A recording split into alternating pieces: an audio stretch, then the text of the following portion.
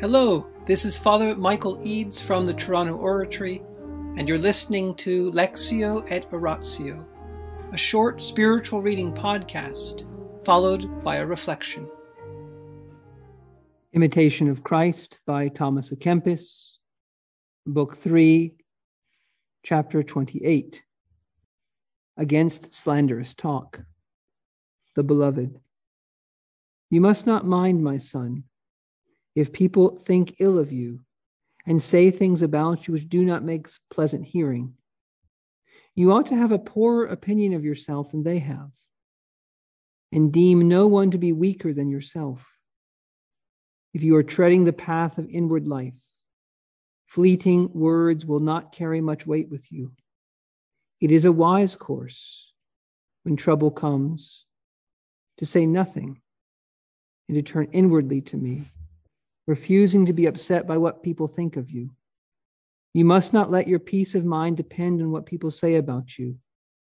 The construction they put on your actions may be correct or false. That doesn't make a different man of you. Where will you find true peace, real glory? It is in me, as you know well. The man who is neither bent upon pleasing his fellows nor afraid of offending them will enjoy great peace. It is from affections allowed to run wild and from baseless fears that all disquiet of heart arises, all distraction of the feelings. In the name of the Father, and the Son, and the Holy Spirit, amen. Angels of God, our guardians dear, to whom God's love commits us here, ever this day be at our side to light and guard, to rule and guide. Amen. Most Sacred Heart of Jesus, teacher of teachers, have mercy on us.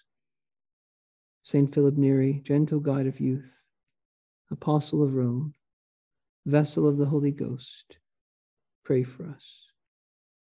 In the name of the Father, and the Son, and the Holy Spirit. Amen. Treading the path of inward life.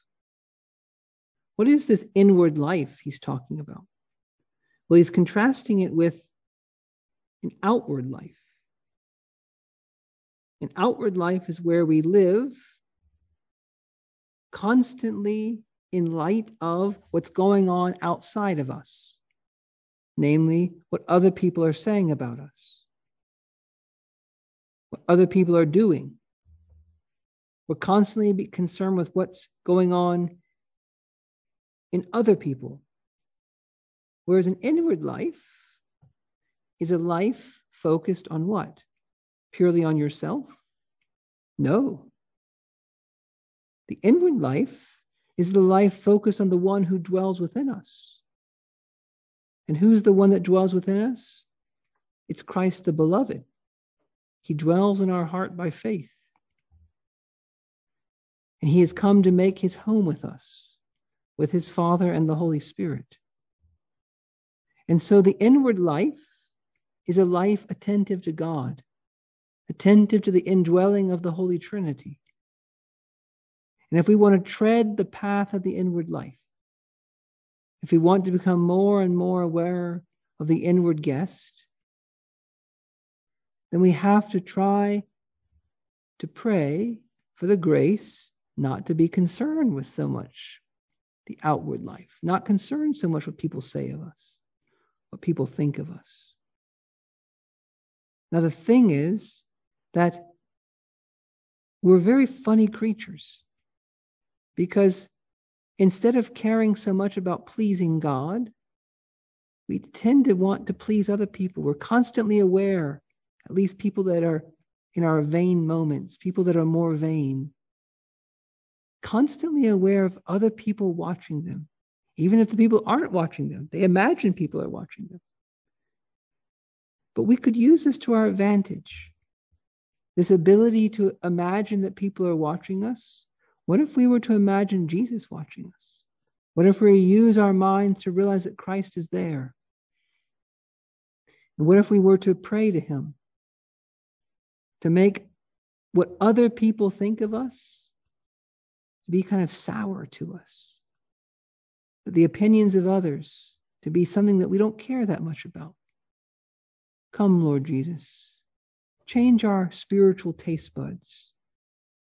Change our spiritual senses so that all of these unnecessary fears, all these unnecessary thoughts of what other people think